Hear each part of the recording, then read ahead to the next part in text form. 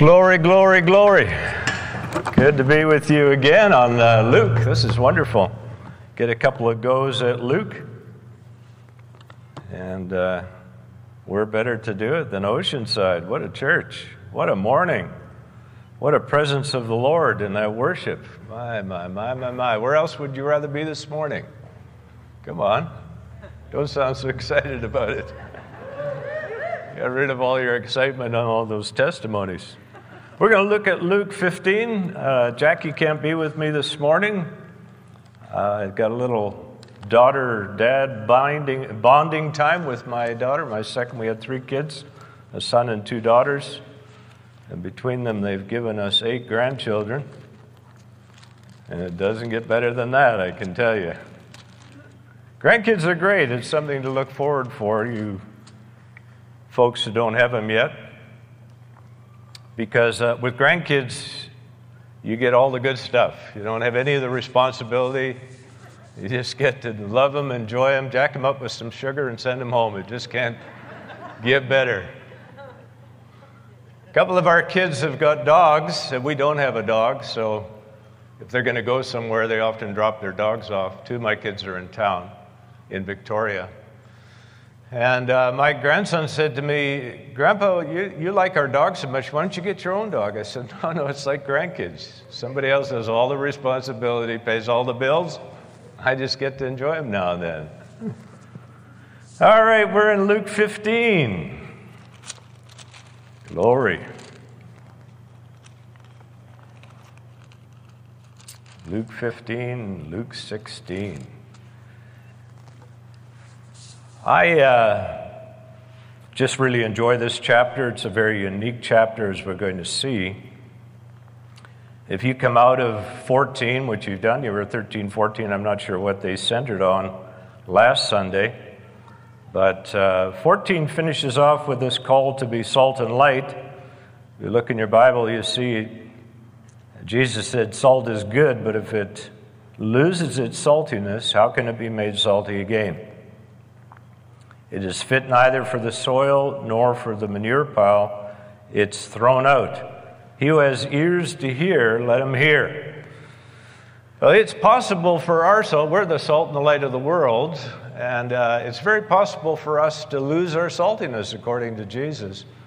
And just thinking about natural salt, how does salt lose its saltiness? Well, it gets watered down is how it loses its saltiness. And it's interesting looking up about rock salt, which was popular in the region that this was being spoken into, that rock salt is saltiest closest to the rock. How do you like that? We want to stay close to the rock, amen? Passionate about Him, and not allow the things of this world to water us down. Everybody said amen.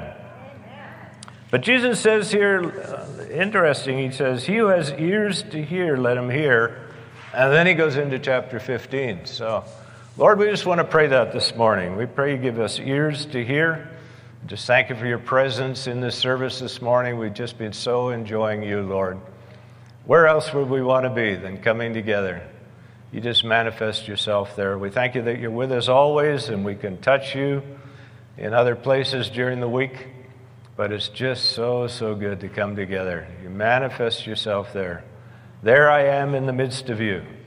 And we've really experienced that today in the testimonies and the worship. And so let Your word, Lord God, let us experience You in Your word. Let us be those who have ears to hear and eyes to see, Lord. Amen. So then we go right from Jesus saying that. You could lose your saltiness, be careful. And he who has ears to hear and eyes to see. And then He goes right into 15:1 and talks about the saltiness of Jesus. That's our example. We're always emulating Christ. So now the tax collectors and sinners were all gathering around to hear Him. But the Pharisees and the leaders of the law muttered, "This man welcomes sinners and eats with them." I mean, how horrendous, you know. Jesus is at the center of the party, and He's enjoying the fellowship with those who are the worst of sinners, and the church was muttering. I mean, those who represented the church at that time They were muttering, the leaders of the law. How many know we're called to be like Jesus? I just want to remind us this morning from this chapter that in our pursuit of holiness, being like him, which he's called us to do, right? Jesus said, "Be holy like I am holy." In our pursuit of holiness, we can't stay away from unholy people who we deem to be unholy. That is, in itself would be unholiness, by the way, because we want to be like Jesus. We have this amazing picture put before us at the beginning of what Jesus is like. They had built this whole exclusive kind of community that pulled, not only were they not reaching out and touching the world, the church before Jesus came was actually pulling into itself, developed a whole theology around that of just us. Look after us, stay away from the world, unclean, unclean, you know. But Jesus comes in and cuts right through that and gives us an example of how he wants us to walk. We come together here, we enjoy each other's fellowship, we enjoy him, but it's so that we can go out there and touch and infect the world and be salt and light to those around us. That's what he wants to highlight to us this morning. So in that call that God has got for us, I just want to remind us that it is very easy to have prejudices. There's something inside the heart of man that just wants to kind of make him feel better by putting somebody else down, you know. Now, that's not what God has called us to. Neither ethnicity, society, or gender, or conduct is to keep us from loving people, according to the example of Christ and what he taught us and encourages us with. Very easy looking at ethnicity, but Jesus said, in Christ there is neither Greek nor Jew, slave or free, male or female. Jesus was way ahead of his time, wasn't he? 2,000 years ahead of his time. And now this whole inclusive, how many know that's one of the in words, you know? We have to move from being exclusive to inclusive, and the world's picking up on that and highlighting that right now. We kind of get a laugh watching the news. I say to Jackie, just let's hear how many times they say inclusive tonight. You know, it's just kind of an in word right now. It's supposed to be more than an in word. It's supposed to be a reality. It's supposed to be lived out in us. We should be the examples of that more than anyone else. Neither Greek nor Jew. Ethnicity should not keep us from touching people. One is not better than the other. God created all of these different cultures, and God loves it. God loves it like that, you know. When we were worshiping this morning, I just quickly saw a picture of just flagpole after flagpole all around this gym here. I'm not suggesting you're supposed to do that, but I just felt like it was a picture of what we're saying here this morning. God wants this church. This church is made up of different ethnic groups, and one is not better than the other. Like, we just need to declare that, you know. God loves the variety. Don't you just love coming into Christ and just enjoying the variety of what makes up his church? It's so wonderful. You know? Different people approaching things from different angles. Not one better than the other, not one color better than another. God loves us all the same. In Christ, we're all one. And not society, not slave nor free. Doesn't matter where you sit in the pecking order of society. It doesn't make you better than anyone else.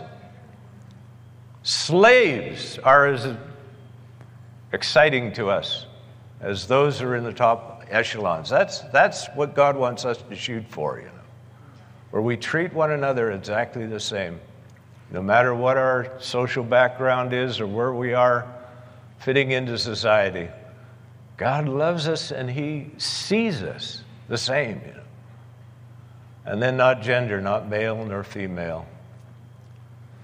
Not one better than the other. They have different roles, and we're best when we learn what those roles are and we play those roles out, but it doesn't make us better if we're a man or a woman. Let me move on from that. How many know that holier than thou is not attractive to the world? Have you found that out, you know? Just try that in the workplace, you know. Jesus, I just want to remind us, he was hanging out with everyone. And everyone was comfortable being around him. That's the thing I want to shoot for myself, you know. It was something about Jesus where people wanted to be with him, and they had everything you can imagine hanging on to them, you know. But there was an acceptance coming from Jesus that embraced them and made them feel comfortable in his presence. And if he was looking down his nose like the Pharisees were, I mean, no wonder the Pharisees had to develop a culture of exclusiveness. Nobody wanted to be with him anyways. You know. But that's not supposed to be us. We're supposed to be like Christ. And Jesus didn't lower the standards. I mean, he said, go and sin no more. He didn't participate in what they were doing that wasn't pleasing to God to make them feel comfortable. But something in Jesus, in the purity of Christ, in his presence, and in his love, his total acceptance of people, no matter who they were and where they were at. That's something God wants us to shoot for. I mean, I'm contending for that. I don't know about you, but I haven't got there yet, you know. But I want to be at the place where people just sense the total love of God and acceptance from me. Let me just point out about chapter 15. As you're going to see, it's quite a unique chapter. It's all just dedicated to this one subject. But just before we get into it, I just want to point out a few things. There are 3 parables here that Jesus gives. And they're all for the same truth. I don't think there's anywhere else he did that. That's unique, you know. It's like Jesus gives a parable about this thing, and he just develops this whole thing, as we're going to see. And it's all just for this subject that we're talking about right now. If that hasn't been done anywhere else, I think it's a heads up to say, there's something important here to hear this morning, you know. This is unique. The last time I was here, I spoke on Luke 6. I know you all remember that. No, I don't blame you for not remembering. But in Luke 6, we talked about this revolutionary love that Jesus just broke into society with, that was just so beyond anything people could even imagine. I think it just rocked them. I think, did he just say what I thought he said? I mean, really? What did he say, you know? I want you to love, Jesus said in Luke 6. Those who don't particularly like you, you know. In fact, those who mistreat you, say all manner of evil of you, take advantage of you. I want you to love them with my love because that's the way I treat you. And there's 3 parables that we looked at when we looked at chapter 6, but they're all different parables. What we shared at that time is that Jesus gave these parables to try and give an incentive. Jesus realized this is not natural man here, you know. To step into this is like he gives 3 parables to kind of encourage us along with that. Well, now I believe Jesus just moves from that and wants to come back to us many chapters later in chapter 15. It's like Jesus said, I want you to have this love that's not natural, it's supernatural. It's the same love that I have for you. I pour out my rain and my sun upon those who deserve it and don't deserve it. In your eyes, I just bless, you know. And I want you to bless. And now he's coming back saying, but by the way, it's not just for you and your family and your church. God wants us to learn to love each other, and it seems like we struggle even doing that sometimes, you know. But we're brothers and sisters. We're all in the same church here together, and we need to reach out and embrace and look to develop, as Peter says, I want you to love each other. I recognize you're loving each other, but love each other more. There's no end for learning how to love one another. I just want to put a plug in for connect groups while I'm here, whatever you call them here. When COVID hit, I mean, Mark, leading the church I'm part of in Trinity, in Victoria, I think like all pastors, he really wanted to kind of pull everybody together, and one of those would be to have a connect group. So he asked us if we would lead a connect group during the COVID time, which we did, and we're coming out of it. We're not giving it up. We absolutely love it. But in leading his church and being all over the world, I haven't been a part of a connect group for so many years, and haven't led one. But we've just grown to love it again and thought, why did we ever drop this, you know? It's so glorious getting together with a bunch of people. And we've been together for a bit of time now. We've gone through some things together. We meet regularly. We love on each other and encourage one another. And we just looking to develop this kind of love that Jesus called us to, and it's glorious. It's wonderful. I feel like there's just deeper levels of love that God wants to take us into. I recommend it to you if you're not part of a group here. Get involved. Make Christianity real. Why was I telling you all that anyways? There must be a good reason for it. No, that love that we're to develop with one another and nurture in here, that's so that we can go out there, not pull ourselves back and think, well, I've just got my church, it's us four and no more. No, it's so that we can learn to love out there. And Jesus is saying, by the way, it's not just for you, it's for the world. I want you to love. I want you to see the love that I have for all those that are out there. Maybe those people whose lives have been clouded by sin. I mean, we've all been clouded in some way. But how many know a diamond in the rough is still a diamond, you know? And it's still hugely valuable, you know? It just needs a few things chipped off. It needs shining up and cleaning and whatever they do to diamonds to make them glow, you know? But it's still a diamond. And God wants us to look at every person we touch, you know? All those people at work or in school or in the marketplace. Don't you just love getting into this? I mean, I just love looking for this now. I want to encourage you to do that. Just look for the diamond that's in every person. Every person is unique in some way. And maybe they don't think the way you think, or they don't approach things the way you approach, or they don't look like you, or they have a different culture altogether. But it's just fun going up to people. I'm trying to get into this, you know. I said to my daughter, why don't you stand up, Heather, and smile at everybody? Is she beautiful? She's from Alberta, but we don't hold that against her.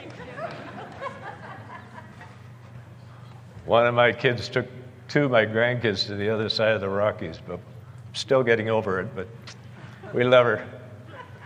I said to her, Heather, you should come and preach this message this morning, because right from a little girl, she just had this ability to love people and enjoy people. And up to this day, we get over to her house to visit her and our grandkids. And they always just have this buzz of saved and unsaved people coming through their houses like a circus, you know. It's just not the way I've lived, but I'm not surprised.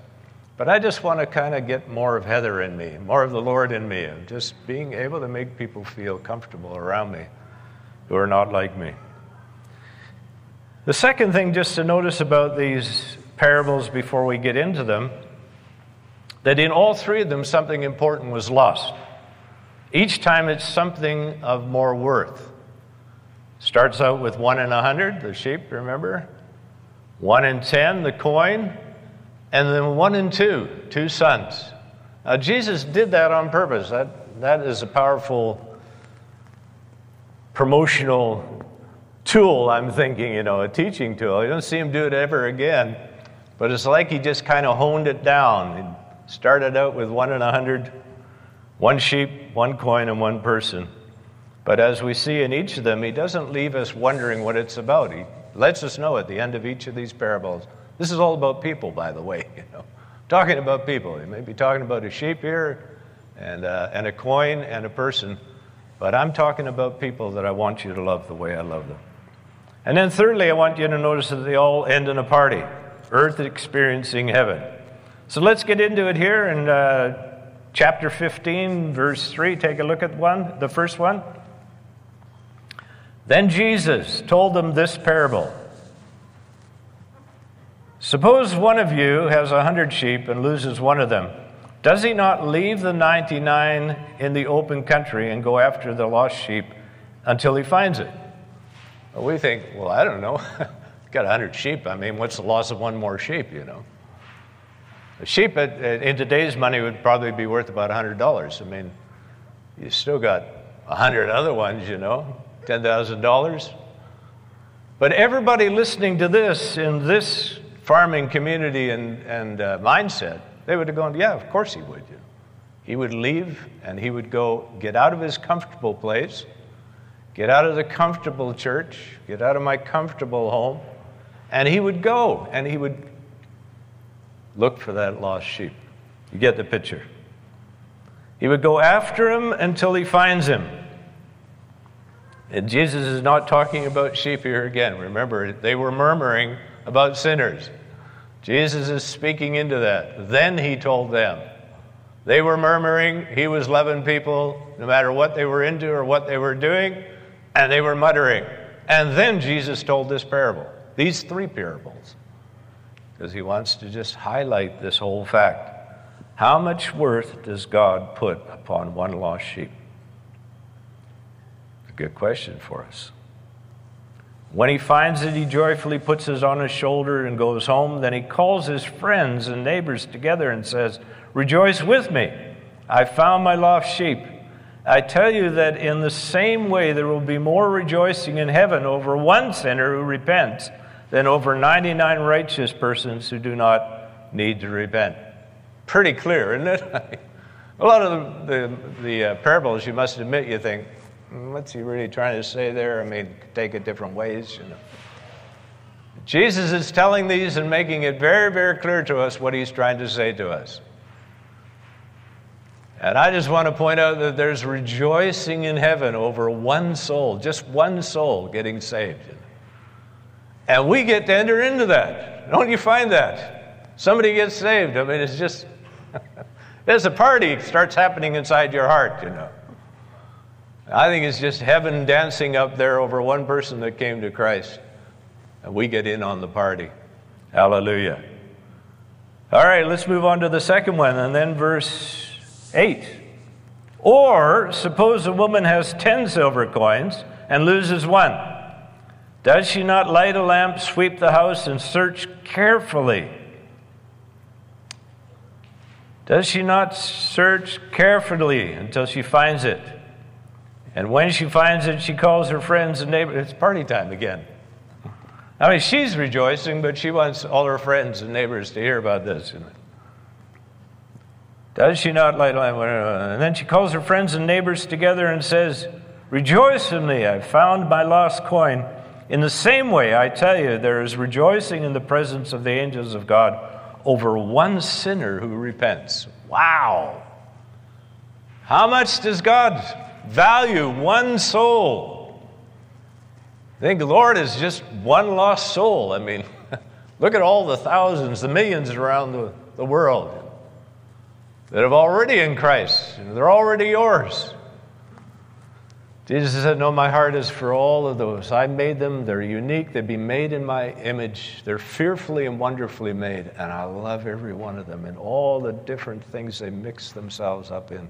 I don't hold that against them. I just love them just the way they are. And I want you to get that love and be willing to get out of your comfortable place." You think it's only one coin out of 10 coins. But that coin, a silver coin, depending on the price of silver, today would be worth around $1,000. This 10 coins could have been her whole estate, you know. It's not like losing it. Where did that quarter go? We hardly look for a quarter anymore, do we? Hard to get excited about a toonie or a loonie, you know, going missing. But no, we're talking about some serious cash for this gal. And that's the kind of passion God wants us to have. Then our third one here is in verse 11. Jesus really brings it home now. He doesn't bother with symbols. He goes right for it. Jesus continued, there was a man, okay, we're talking about people, who had 2 sons. The younger one said to his father, "Father, give me my share of the estate." So he divided his property between them. Kind of brings it right down, doesn't it? I mean, 1 in 100 we can go, that's just one more sheep, you know. 1 in 10 coins, well, yeah, it's $1,000. But how about 1 out of 2 sons, you know, especially in this society here? I mean, sons are right up there. You know. There's nobody who would say, "Well, I still got a son, you know, not bother about the other one. I still got 8 grandkids. Who cares about another one?" I don't think so. Jesus is just out there, and he just hones it right down to right where we're living. We're talking about people here. 1 out of 2 sons. Not long after that, the younger son got together all that he had, set off for a distant country, and there squandered his wealth in wild living. After he'd spent everything, there was a severe famine in the whole country, and he began to be in need. So he went and hired himself out to a citizen of that country who sent him to his fields to feed pigs. And he longed to fill his stomach with the pods that the pigs were eating, but no one gave him anything. That's a pretty desperate place to come to, isn't it? Our God just lets us come to the end of ourselves, I believe. I mean, you can't get lower than that. When he came to his senses, he said, "How many of my father's hired men have food to spare? And here I am starving to death. I'll set out and go back to my father and say to him, 'Father, I have sinned against heaven and against you. I'm no longer worthy to be called your son. Make me like one of your hired men.' So he got up and went to his father. But while he was still a long way off," isn't you love that? "His father saw him and was filled with compassion for him, and he ran to his son, threw his arms around him, and kissed him. And the son said to him, 'Father, I have sinned against heaven and against you. I'm no longer worthy to be called your son.' But the father said to his servant, 'Quick!'" He ran to him, quick, "Bring the best robe and put it on him. Put a ring on his finger and sandals on his feet. Bring the fatted calf and kill it. Let's have a party again." We're back at a party again. "Let's celebrate here. My son who was lost has been found." So they began to celebrate. What a God we have. I mean, you think this is a picture of God, That's how God looks at us, You think, aren't you blown away when you come into the kingdom? It's just, first thing, you get saved, and you're in relationship with the God who created the universe, I mean, you want to say, once your eyes start to be open to who he is and what he called you to, the natural thing is like this son to just pull back and say, "Treat me like one of your slaves. I mean, I don't have any rights here. I'm not worthy of any of this, But here's the Father. I mean, just turning and heading towards home, a long way off. That's our Father looking, longing with compassion and love. And there's nothing that we have to do to earn full rights as sons, full authority. Bring the robe, bring the ring. All of those speak of the authority of God. Just brought fully into the kingdom like anybody else. If you're sitting here and you've been saved like myself for going on 45 years or more, or you just got saved a few days ago, we're in the same place before God. I mean, I learned a few things. I can impart a few things to you. But hey, we're in the same boat here. God looks at us exactly the same. He said, my son, my daughter. It's an awesome thing. A really, really awesome thing. This love of God. And here we have a party again, but the elder brother can't get in on it. That, unfortunately, can be a lot of people sometimes. Just the contrast of the elder brother's heart here. Let him work and prove his worth. It's kind of what the elder brother is saying. He made his choices, have to suffer the consequences of that. Made his bed, let him sleep in it. You can just add what you want onto that, That's the natural man's way of thinking. But God's grace and love to fully embrace us as sons is an overwhelming thing. I just finished reading a book. Somebody recommended a book to me, and I recommend it to you this morning. It's just a short thing. I read it fairly quickly, but it's called Heaven, An Unexpected Journey. Heaven, An Unexpected Journey. You can get it on Amazon, on Kindle, and you can start reading it today. But I recommend it to you because I've read stories of different people who have died and gone to heaven and come back to earth, but I've never read one like this. This guy is a pilot and a businessman, and he's only interested in making money and living for himself in the process. And he gets an incurable disease that just quickly brings him to being able to function, and then he dies. Just before he dies, his wife's a Christian, by the way. She loves the Lord, part of a prayer group. They're contending for his salvation. He thinks it's all rubbish, doesn't want anything to do with it. You get the picture. So now he dies. But just before he dies, he says these few words. He just suddenly realizes, God, I could die at any minute. He says, God, help me. And then just before he breathes his last breath, he says, "Oh God, forgive me." And he finds himself in heaven. And he's so blown away. He's going, "What am I doing in heaven? I don't belong here." And just as he's on the way to heaven, hell is pulling at him, saying, "No, you belong to us. No, you belong to us." And his description of hell is worth reading the book in itself. But then heaven pulls him in because he'd said those things. Like the guy standing on the, hung on the cross next to Jesus. Didn't say very much, but from the heart, he just cried out to Jesus. And Jesus said, "Today you'll be with me in paradise." Now, I tell you this story because he gets to look a bit at heaven, and that's kind of fun to read. But then he meets Jesus. And he said the most overwhelming thing about meeting Jesus was this unbelievable love that you can feel emanating from him. And two things are happening, he said. In heaven you don't have to talk, you just know. But he said, you know that he knows everything about you, all the stuff that I've done all my life.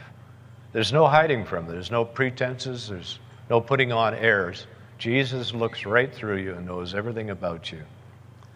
But there's this total love and total acceptance. That's such a picture of our God, isn't it? I mean, it's mind-blowing.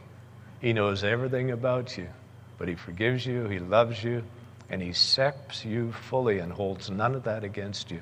None of that can hold you back in the eyes of God. You don't have to earn anything with God. You're already there. But the beauty of the thing is that he comes back to life. I mean, they're just about to unplug the machines. He's been brain dead for 11 hours. I mean, it's just impossible. There's no way he could come back to life. He comes back to life, and he gets completely freed up from all the symptoms over a period of time of his disease. And God says to him when he's standing before him and he's overwhelmed with this love, and heaven is so unbelievable, it's indescribable. He said, you never want to leave there, no desire to go back, no matter what's happening on earth. And he said, Jesus said to him, now I want you to go back and I want you to tell others what you've seen. So he comes back. He's never spoken in front of a crowd before. He's done a few things with business, but he's overwhelmed with this fact that Jesus wants to tell him. The doors start opening is a whole story. But he just goes and tells people. But the most amazing thing about it is, and his wife and his friends around him can't get over, is the fact that he has this burning love for people now that he never had before. He said, I just block people off, they're this, they're that, all these cliches that we come out with. And never had time for people. His just pursuit was all on money and himself. And now his wife just can't get over it. Here he just loves people. He just wants to be around people. He wants to tell them how much God loves them.